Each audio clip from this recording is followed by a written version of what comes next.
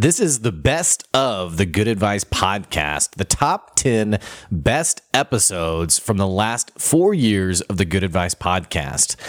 Thank you guys for tuning into the podcast, and I hope you enjoyed this episode. And don't forget, you can catch our weekly episodes on the Good Advice podcast on any platform you listen to the show, as well as on our YouTube and LinkedIn pages.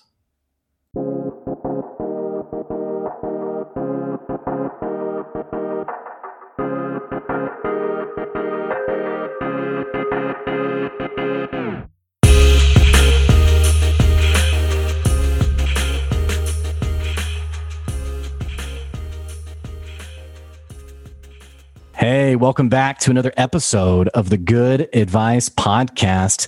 Talking today about how do you actually take a business idea, turn it into something sustainable, and then actually scale it into something meaningful. You know, if you've been listening to the podcast long term, you know, we have all sorts of guests on the show. You know, we have people on the podcast who all have their own story.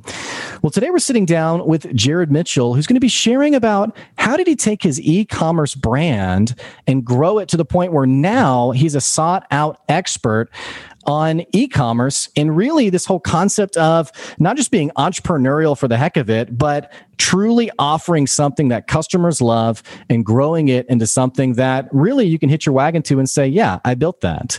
So today we're going to be talking about his business. We're going to be talking about Skincare by Elena, which is one of the largest online retailers of organic and all natural skincare products. He's also, I mentioned, an e-commerce consultant for Neil Patel and also the founder of Beefy Sites, which is a website that helps e-commerce founders scale up their business. We're going to be talking all about it today. Jared, it's great to have you on the show today. Thanks so much for having me, Blake. I have been looking forward to this podcast. Excited to be here. Well, it's always a treat to have someone who, you know, I was actually just talking to someone about this morning on how it's different to talk about business compared to like someone who's actually built a business and now has like their sort of retrospective insights. So I'm really excited to sit down today and talk to you about really the journey, and for our listeners, for them to be able to get some insights on like, okay, what does it really look like to grow a sustainable business? Now, we mentioned already, you're the co-founder of Skincare by Elena, over $30 million in product sales. You've built this thing that is obviously very incredible. Tell me a little bit about yourself. Tell me a little bit about the business. You know, who is Jared Mitchell? Sure. The new figure that we just researched is 50 million. I need to update all my stuff. And that doesn't include Amazon. We choose not to make those numbers public for a number of reasons. But yeah, excited to be here, man. The other thing that makes me unique, one business I forgot to mention to you, is that we own a skincare brand as well. So one of the weird things about me is that I kind of have experience on different sides of the coin with the agency, consulting, you know, online teaching aspect of Beefy Sites, the retail distribution side, and then also the skincare brand side. In addition to the consulting and work that I've done for Neil Patel. So, you know, it spurs on, I hope it doesn't sound too braggy or something, but it just helps spur on a lot of conversation, you know, when we do these podcasts. I think it's great for the listeners to know that the person on the show, like what we're talking about today, is going to be grounded in real stuff. You know, like you mentioned, you're a bit of a unique. I don't know why I keep calling people ducks. Where I'm like, you're a unique duck, and then people are like, why did you call me that? But you're a bit of a unique duck in that you have done it all. It's not just you know, you didn't like read a book on e-commerce and now you're telling everyone how to do it. You've actually done it. You have your own brand, as you mentioned, ElenaMitchell.com. You're also running the distribution side of things. Give us the little bit of the backstory here. How did you get into all this? Yeah, it's a really interesting backstory because I used to play music in a band on Interscope Records professionally, and that was going to be my career. Mm-hmm. And we were signed a major label record deal a long time ago. I won't say how long, but it was long enough that we received a nice sum of money, and that was back when the music industry was different and people still purchased CDs. Shortly after we signed, the iPod came out. Wow. And they lost their product. And I'll never forget the meeting that we had with Jimmy Iovine and Luke Wood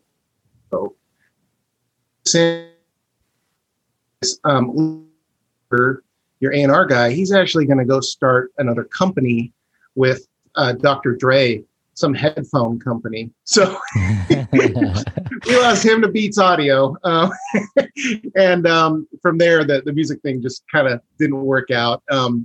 But yeah, so I was left in a position where music wasn't, an option for me moving forward. So I was sort of forced to figure out what to do next. And that was kind of in a time when the economy started sloping as well.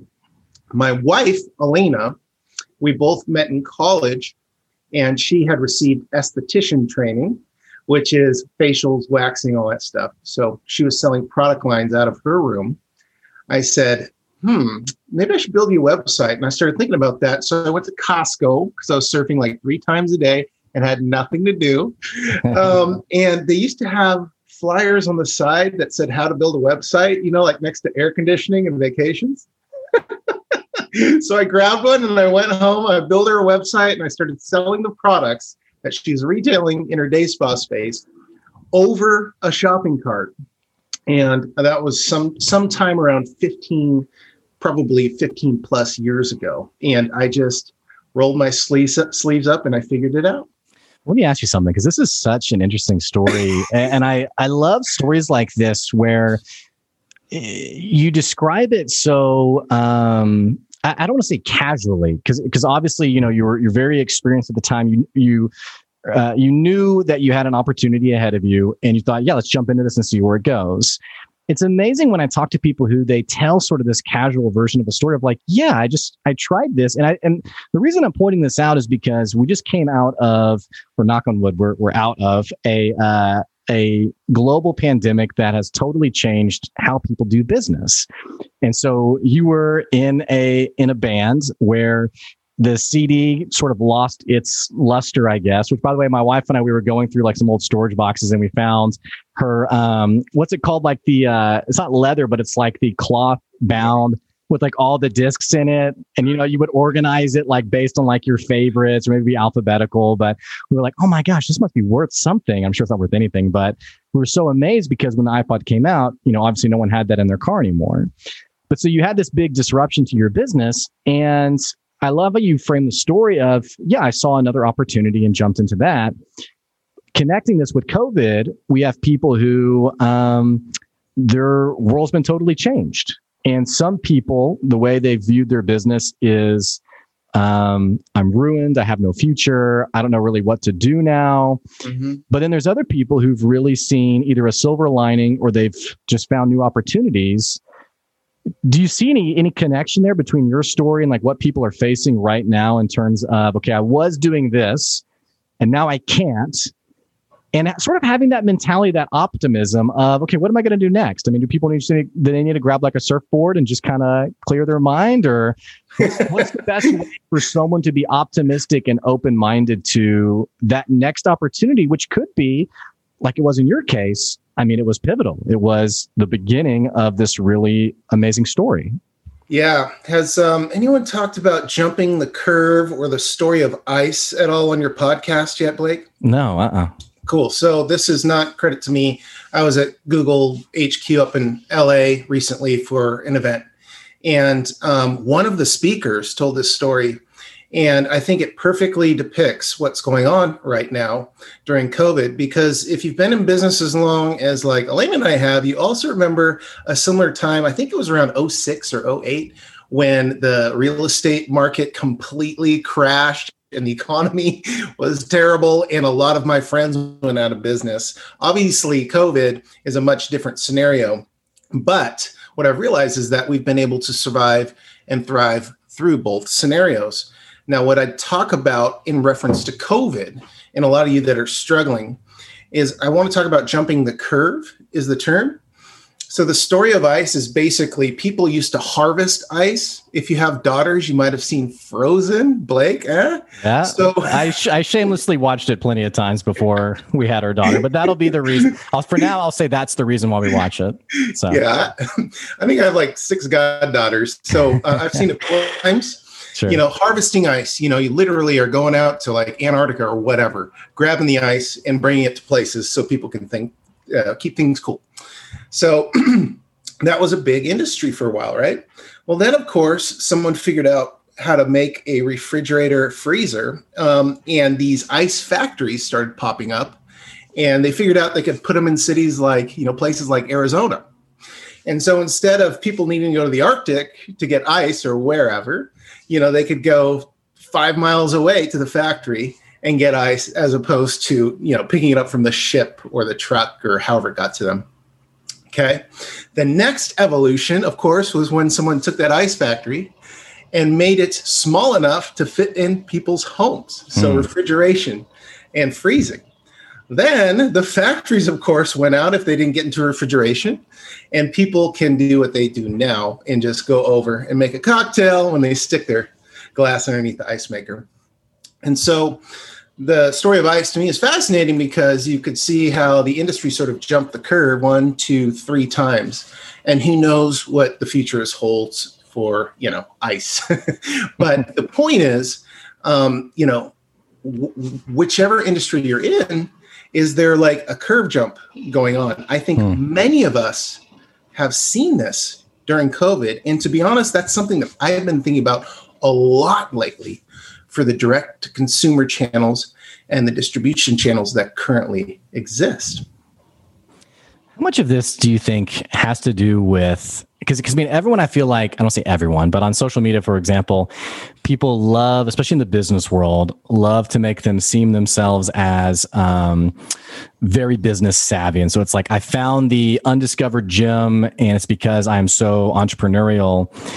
What's interesting is it feels like often there's a bit of luck involved in seeing this jumping of the curve happening, where that person who's sort of the first one to the scene, like, for example, I had someone on the show, would have been a couple of years ago, and I called him during COVID because this was so interesting.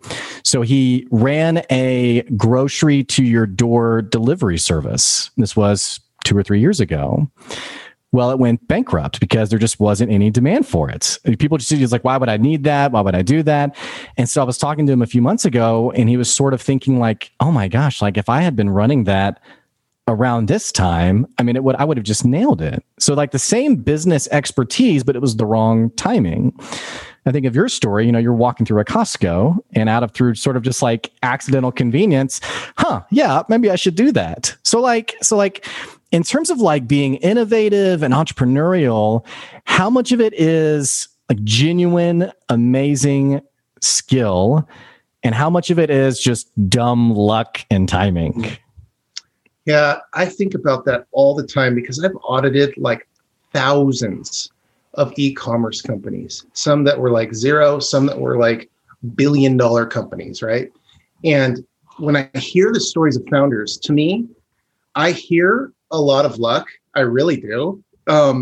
Because and I don't know, maybe it's just the companies that I audit, but I feel like, man, and by the way, even my own stories, I feel pretty lucky. But there are some people that have that knowledge of timing and audience and product and branding and offering to like nail it every time. I personally have never been that guy. I always have to like blood, sweat, and tears through something and require a little bit of luck.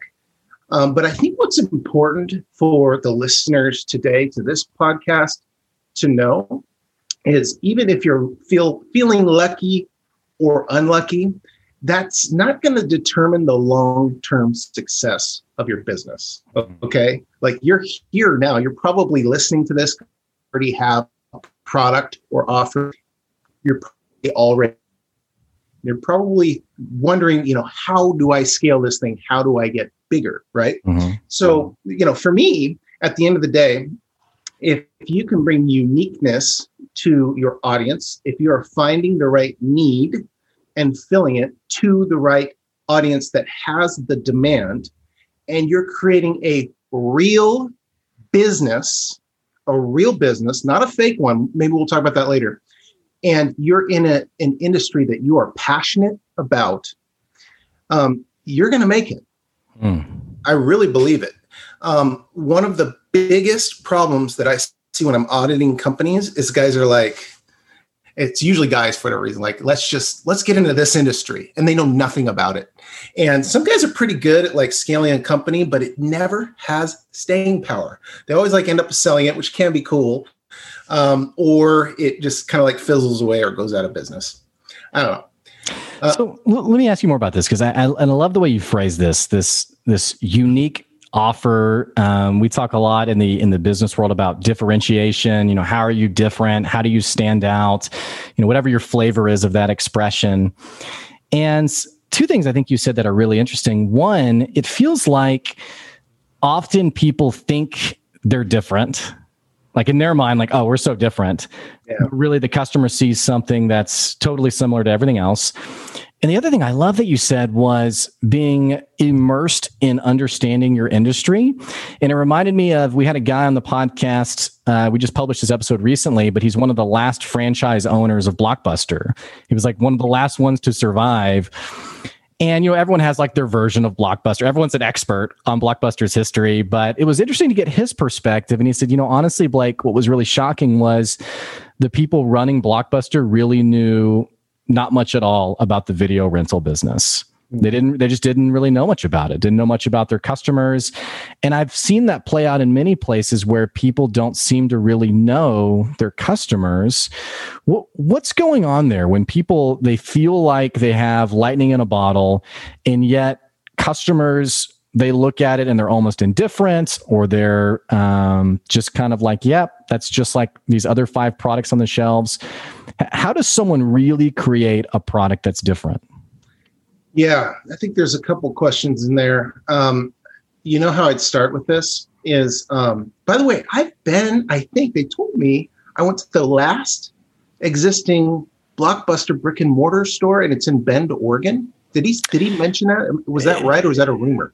It's somewhere in the Northwest. I don't remember at all. I think that's it. Yeah. Anyways, it was cool because I grew up in Bend. So, and the way he described it, it may not have been his store. The way he described it was there was like 3 or 4 all in the same region where Blockbuster corporate was saying, hey, do it this way.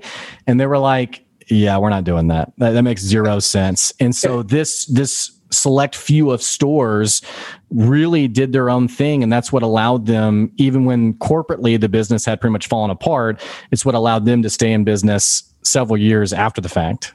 Yeah. That's awesome. So I did consulting for a company once that got into influencer marketing in the beauty space really early. They scaled up to $20 million a year in revenue really quickly, all influencer marketing, no other channels of revenue, pretty much. And we're talking about listening to customers and being in touch with the customer. Well, I found that they were really in touch with the customer as far as branding and price and product offering. But when I really got into it, because my job was to come in there and obviously help them scale to much larger growth, the customers actually didn't know they existed. They didn't even know the brand.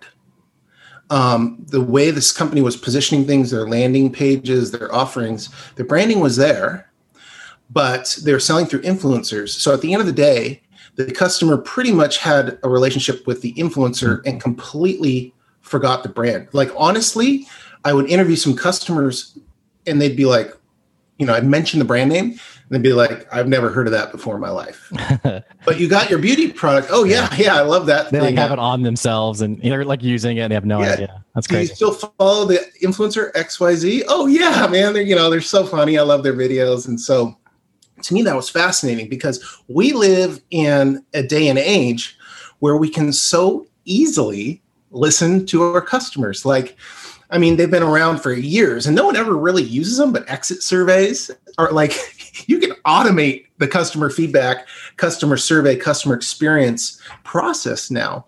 And another way you can that people never do is if you already have had, many of you do, you already have your website live and it's created and it's designed, you got your branding up and it's probably selling some products, some of you more or less than others. And you talk about, oh man, we need to redesign our website. Okay. So this is just so funny to me. So what owners do is they hire like a branding or design team and they give them their ideas for how they can improve it. And they work with this company and they release and launch this new website and new branding scheme and colors and logos or whatever. To me, that is so funny. Blake, how many times do you have designed since starting and launching it in the last 15 years? Just guess. Ask that one more time because your video dropped. Oh, sorry. Yeah. How many times over the last 15 years do you think I've rebranded, designed my website? 15 years. 15 years. Okay, hang on. I have your website up. So I'm going to go with my gut here. I'm going to say twice. Yeah, so I made the mistake of doing it myself once. Thankfully, we lucked out and it didn't hurt our conversion very much. These days, our customers redesign our website. Okay, so you've probably heard of split testing, but essentially, I will, and I do have an internal designer and a branding team that I use, but they give me variations. And I test 3 different headers and 3 different logos and 3 different hero images, and I let the customer tell me which one they prefer. So for me, growing and scaling your e-commerce business starts with understanding the consumer and how they react to your media and your product and your offering and your price. And it's something that we do in every single step of the. And I think it's great that you brought this up because businesses, that's one of the first things that I have to do because the owners are like forcing themselves onto the customer and they're like, why can't we scale more? And I'm like, I don't think you actually understand what's going on here.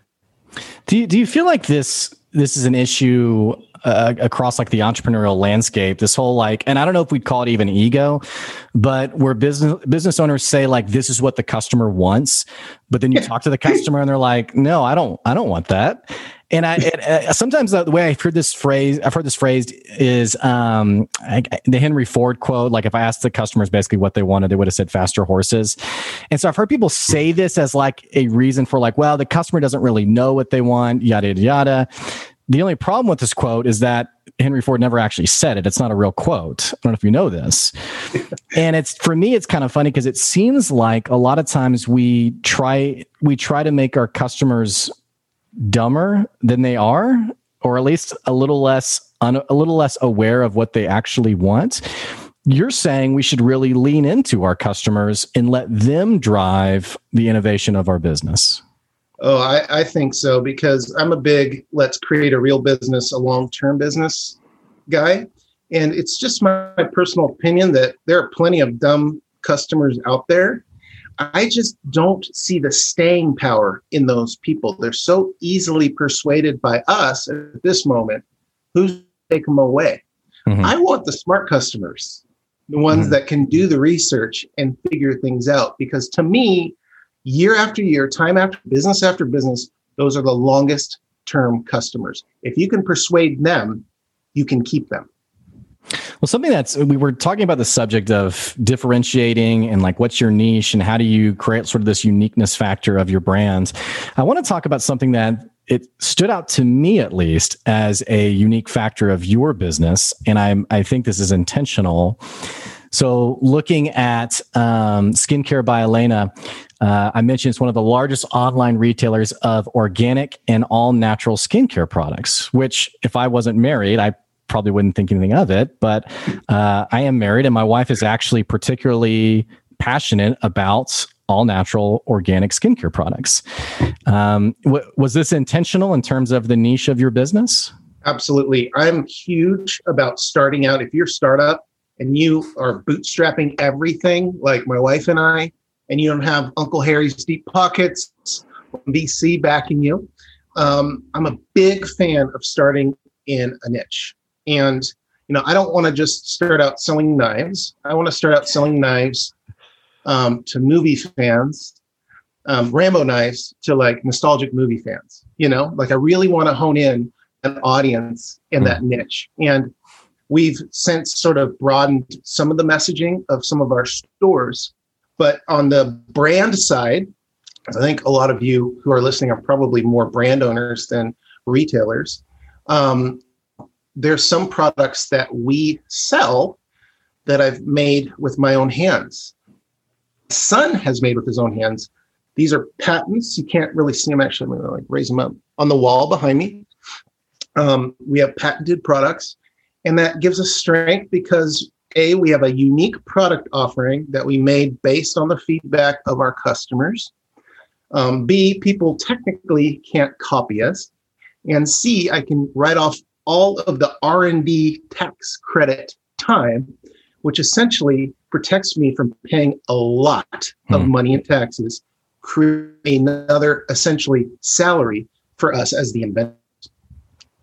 It's pretty amazing. And I feel like today's culture, and again, and I don't want to discount your expertise in any way, but again, going back to that comment on like timing and the right timing, it feels like people are becoming more and more interested and passionate with all natural, organic.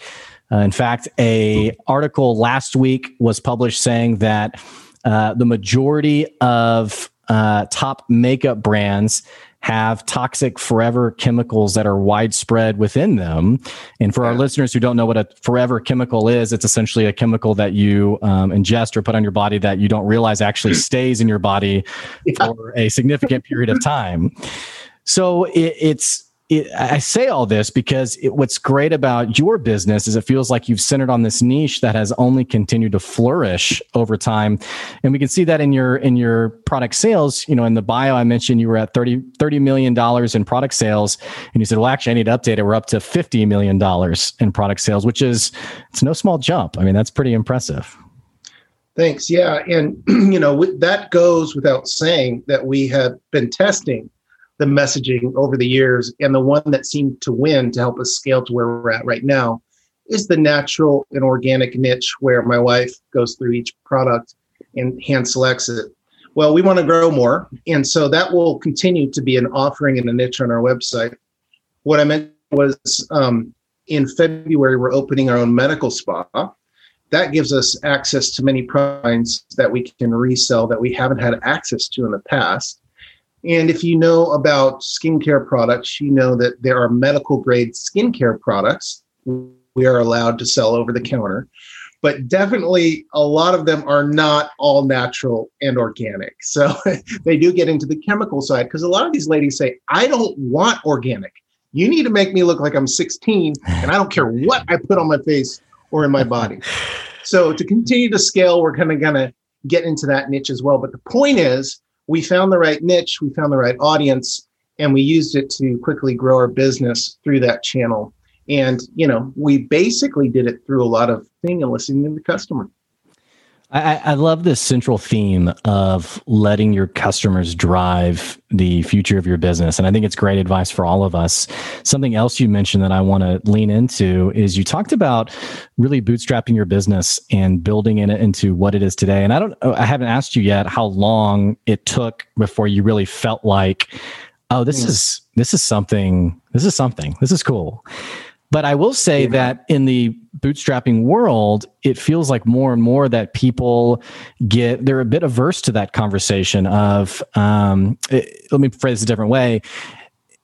Taking a very cliche example, it feels like many people, they want to create that liquid gold that's immediately going to attract buyers. It's immediately going to attract investors, and I even hear people say like, oh, we're the next Uber, we're the next Airbnb, yada, yada.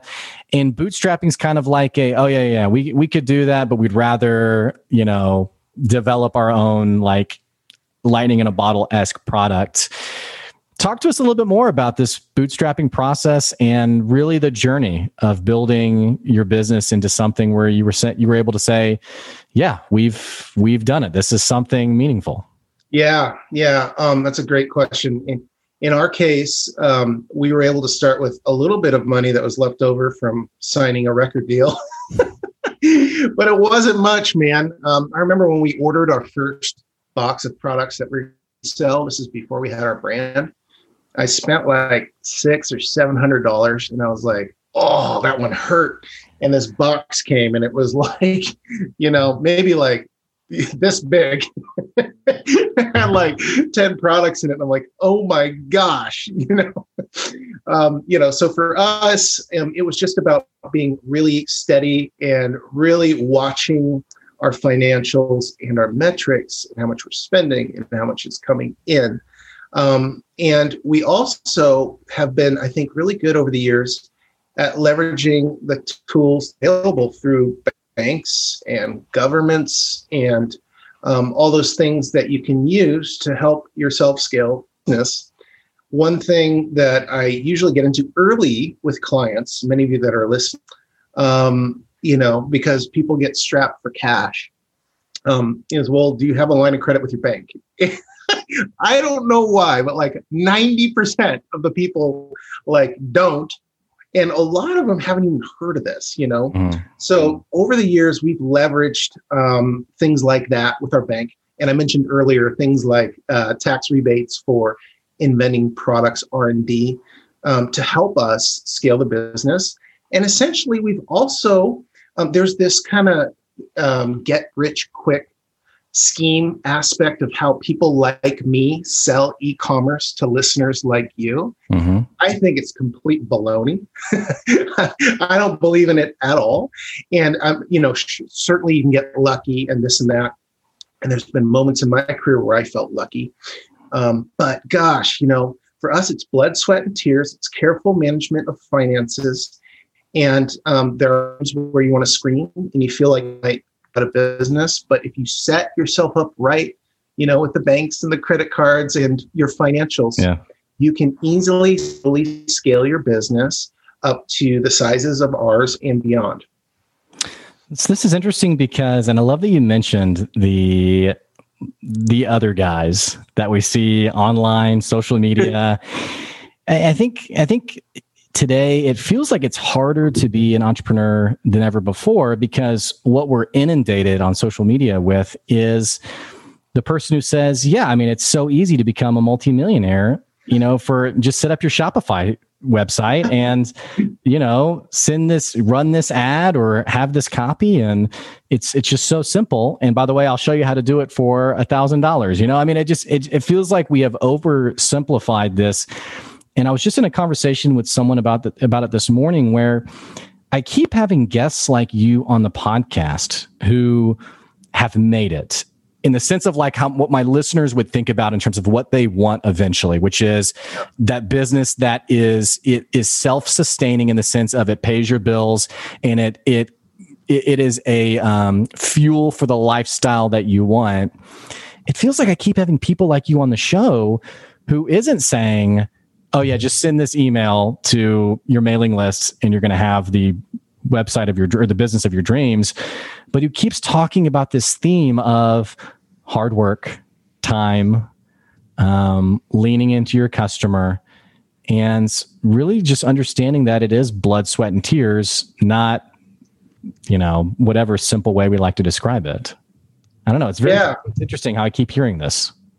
Yeah, I feel like what's sold to us is if you follow, the entrepreneur scene in social media or whatever, you're sold this dream of Ferraris or private jets, or I feel like every ad is centered around those, like a guy sitting in a Ferrari, or like a guy in a private jet, I'm just like, okay, that's cool. I mean, a lot of people want those things. I'm sure I do at some point too. I just got back from Hawaii. We were there for 2 weeks. We did not fly first class, but my whole family was there and I didn't have to work much while I was there. To me, that's the dream. Okay. So what I get into with people a lot is you've never, ever really feel like you've made it. Okay. So I know guys who are billionaires and they still work, and they'll admit to you, I should probably retire.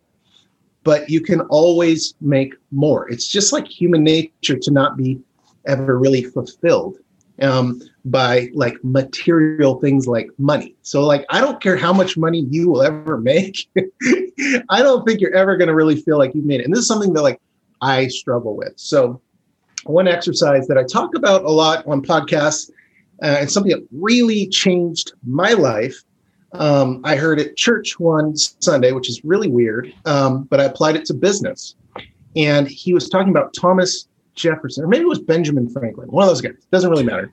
A guy that's noteworthy, wrote his eulogy and his epitaph by the time it was like 25 or 30.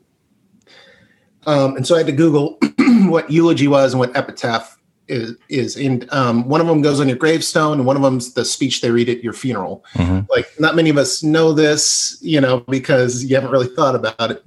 And so I was like, and then the guy said, rewrote it 3 or 4 life. So I was like on that path, like scale and make more money. And I sat down, and it was like years ago, happened to be in Hawaii. We were on vacation, and I wrote it out, and it had nothing to do with money. It had everything to do with what I really wanted, which was to be able to take time with my family, raise a family, take time off, be making money while I was not working, which is another, common theme in the industry. So for me, I've sort of realized what that looks like, and I could care less whether I'm in a private plane or a Ferrari. Matter of fact, I kind of don't want to be. I feel like it's a more money, more problems thing. For me, it's the fact that at 11:30 a day, I can break and I can go surfing and come back to work and, do some more work and have that freedom. Mm. It reminds me of my very first marketer for my business, very first one. We were working together, and he said, "Okay, Blake, I need you to go to the tallest building in your city and rent one of the condos. And basically, we're going to design your product with you filming yourself in this condo and implying that it's yours and that you've made it." Yeah. And I remember thinking, like, actually, I remember telling him, like, that's not me, and that's not honest. And he said, "Wow, you're really naive, because that's what sells." But the more I've talked to people who are in your position, the more I've heard it's less about the Lamborghinis, and it's all the more about really diving into what your customers want. And the more passionate you are about solving their problem, the better off your business seems to be. Yeah, I think so. I think the real business thing is a big theme for me too. Just making sure that if you're a person, you don't have to hire a branding company to write a fake story for you about your brand, that your story can actually be real and genuine. Mm-hmm. That does exist. I know I have clients that have hired teams to write a fake story for them of how the brand started, And so I don't want to discourage you if you're in, a vertical that you don't necessarily have a passion about. That's not like a business killer. You can still do it. I'm just saying, it's a little easier and a little more fun and a little more like enjoyment in life, like as a person or human being, if you do. I love it. Well, Jared, we are unfortunately out of time today. This has been such a great conversation. I feel like there's so much more to unpack. So we're going to have you come on again sometime later in the year. I'd love it, man. Yeah, this is great.